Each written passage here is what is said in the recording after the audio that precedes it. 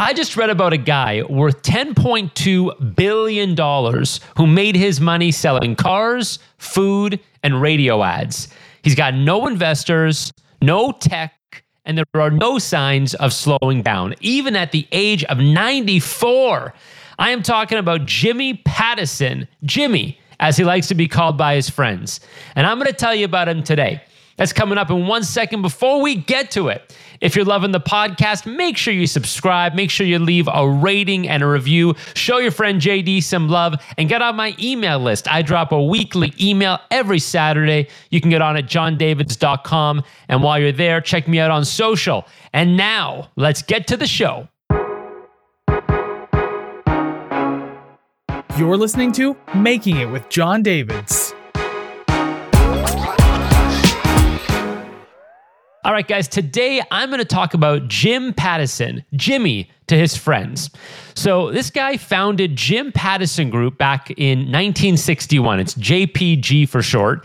He convinced a banker early on to loan him $40,000 to buy a car dealership. He had a background selling cars from when he was very young, working in dealerships. He understood both the leasing business and the sales business. So $40,000 loan, and that was not easy. He had to sell his house and his life insurance policy to get enough cash to do it. So this guy was bootstrapped to the 10th degree. And then what happened was he just kept on buying and building businesses for 62 years. And to this day, he still owns 100% of Jim Pattison Group. That gives him a net worth personally of $10.2 billion. Now, I'm going to tell you about his playbook through a series of stories so you can understand how he's doing this. All right. So first thing we're going to talk about is synergies. And JPG, Jimmy, is really, really good at finding synergies. So a few years after he opens his car dealerships, he's realizing that he's spending a lot of money on radio ads to get customers. So what he does instead of just buying the radio ads is he takes some of his car profits and he diversifies into buying radio stations. Because after all, why just buy the airtime when you can own the whole damn business?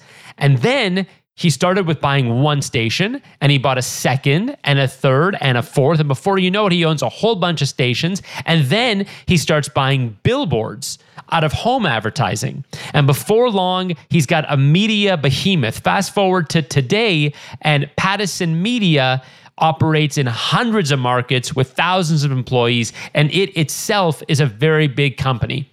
Now, it's interesting. I spoke to Jimmy back in 2020, and I got a bunch of insights here. So check this out. The reason he started buying radio stations, I just told you, it's because he thought to himself, why should I advertise when I can buy the whole station? But here's the other thing. He was making lots of money on the car dealerships. His profits were getting pretty good after 10, 15 years. And what he started to realize was that he couldn't expand fast enough. The problem with car dealerships is you can't really buy too many. Even today, I'm pretty sure JPG only owns like 27 car dealerships. They've expanded obviously a lot since those early days in the 60s, but you can't buy a lot of dealerships because the dealers will only allow you, the manufacturers will only allow you to put a dealership in a market so many times. You can't have 25 GM dealerships and 25 Ford dealerships down the street from each other. So there's a limited number that can go into the market. They don't come along very often. And really, they only come along when a family that owns them wants to get out of that business. So you can buy it from an existing dealer. But because he couldn't expand fast enough, that's why he wanted to diversify, and radio made a lot of sense. How do you get customers into your car dealership? You advertise on the radio. And what else do? You advertise on billboards, right? You're driving on the highway and you see a billboard for Jimmy Pattison Chevrolet or whatever that dealership is called. And so that's why billboards made a lot of logical sense. And this is one of those great examples. It's not a lot different from Amazon with Amazon Web Services. When they realize they have a whole bunch of servers to power their own .com website, they say, why don't we just sell the excess capacity to somebody else, turn a cost center into a profit center? That's exactly what Jim Pattison did. He said, airtime and billboards are a cost center. Let's turn it into a profit center. And it ended up being a very big business. Let's talk a little more about diversification and growth. In 1968, Jimmy gets a phone call from a guy who wants to sell him a grocery store. He doesn't know anything about the food business, all right? Jimmy is not a food guy, but he does know retail and he understands the customer. And he figures he can turn this little failing chain into something much bigger. It was called Overweighty. He still got the chain. He's got a lot of other stuff too. And it turns out that Jimmy Pattison was very, very good at the food business. Today, JPG's food group employs over 30,000 people. And speaking of people, that is very, very much where Jimmy's success comes from. He knows how to find them. He knows how to pick them. He knows how to keep them. Jimmy attributes most of his success to one thing: people. People.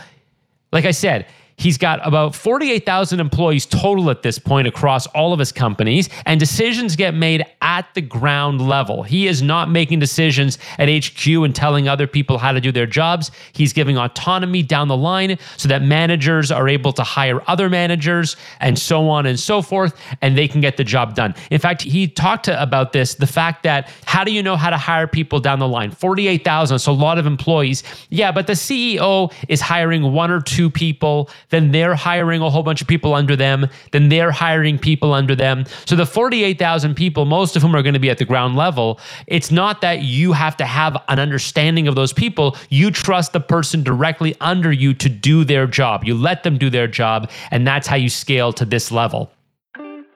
Quick break while I tell you about DemandScope. This is my new agency where we help you blow up your social media so you can blow up your income. DemandScope works with entrepreneurs and business owners to develop their personal brands across LinkedIn, Twitter, Instagram, TikTok, and beyond, using the power of personal brand building to drive your business forward in a big way. It's time to turn your social media feed into a customer acquisition engine. Learn more at demandscope.co. That's demandscope.co. All right, but Jimmy is not all success. And the motto here, don't make a bet that you can't afford to lose. It hasn't all been success for Jimmy. He's tried tech investments. He's tried manufacturing. He said he lost his shirt on tech, and he didn't do really well on manufacturing either. But here's the deal. If you're going to make an investment, you got to make sure you have an off-ramp. What's the worst case scenario? And if that were to happen, what would we do about it? And as long as you have an off-ramp, and as long as you know that you can have a failure and it's not going to take down the whole machine, that's okay. Things can go south and you can cut your losses. And that's exactly what Jimmy Pattison has done. When things don't go well, he cuts his losses. And that's how you hang around for 62 years. All right, let's talk about playing the long game. 62 years, a long time to be in business. He's 94 years old, and Jimmy is still hard at work. I had a Zoom call with him back in 2020, and even during the pandemic, he was in the office every single day. Every single day because he wanted to be in the office, not because he had to be, because he wanted to be. And this timeline might seem trivial, but it's actually the most important part. See, here's the deal. Think about the power of compounding growth. This guy could have sold his company 30 years ago and retired as a very rich man in his 60s. But instead, he kept reinvesting, he kept building, and what's the payoff? $10.2 billion. That's a hell of a payoff. I'll tell you something kind of funny. I posted this story on LinkedIn and I got a whole bunch of comments. And one of the funny comments about the money, about the compounding growth, is that if you do the math, and somebody actually did this math, check this out. This is Jason Del Vicario, and he posted this. He said, "Thanks for sharing, John. So if you took $50,000, like I said, Jimmy started with $40,000. Let's just say 50 because it's a better number. It's easier. And you wanted to grow $50,000 into $10 billion over 62 years. The CAGR, compounded annual growth rate, is about 21.5%.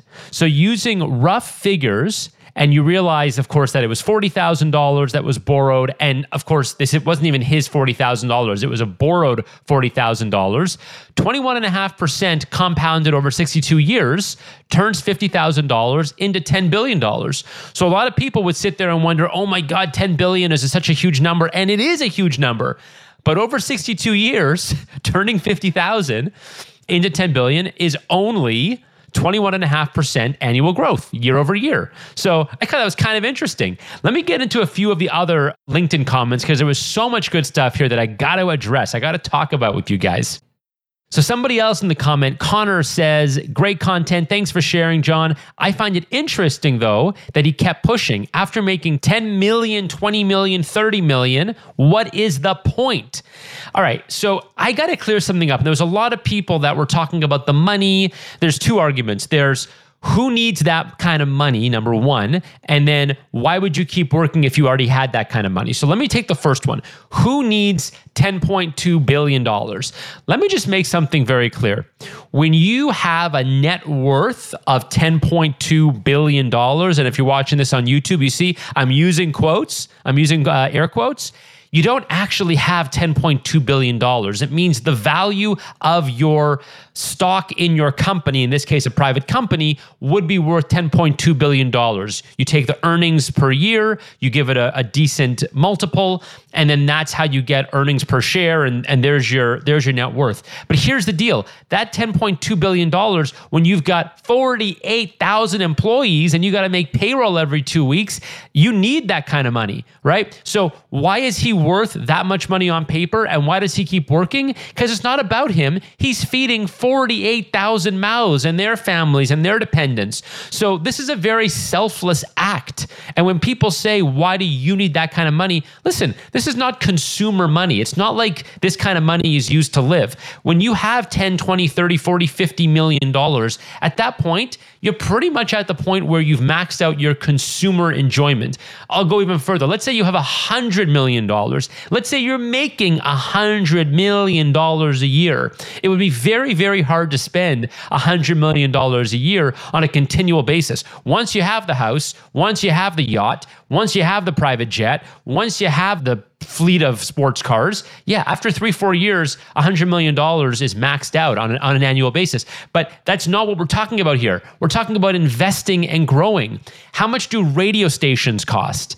How much do billboards cost? How much do grocery chains cost? What does it cost to start up a new manufacturing facility, a food processing plant? Right? All these businesses that Jim Pattison is in, that's where the money's going. So when you hear about someone worth $10 billion, $20 billion, I talk about Tillman Fertitta, a restaurateur who's worth, I think, $8 billion.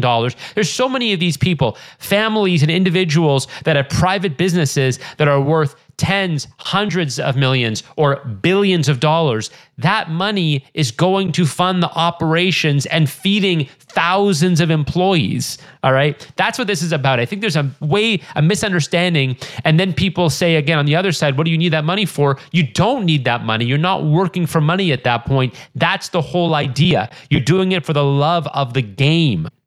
And the other observation I'll say is that a lot of the people in the comments seem to have personal experience with Jim Pattison, or at least they know somebody, a friend, a family member, or they're a former employee, and everybody's just got good things to say about this guy.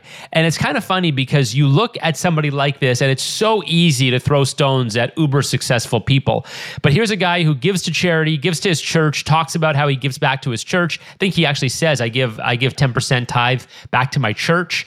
And people just have really good things to say. He's working, he's in the office. Yes, somebody else said, why would you want to be in the office? Why would you want to be a slave to the office at the age of 94? Because that's what he wants to do. What should he do? Should he be playing golf? Should he be playing cards? Would that make you more happy? He's in the office doing what he wants to do.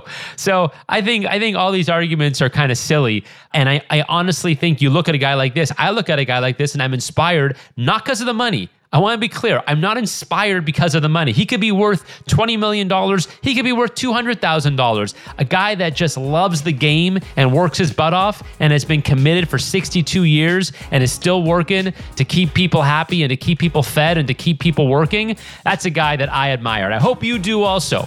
Let me know what you guys think. You can get me at johndavids.com on my social. If you love the podcast, subscribe, leave a rating and a review, and I will talk to you guys next time.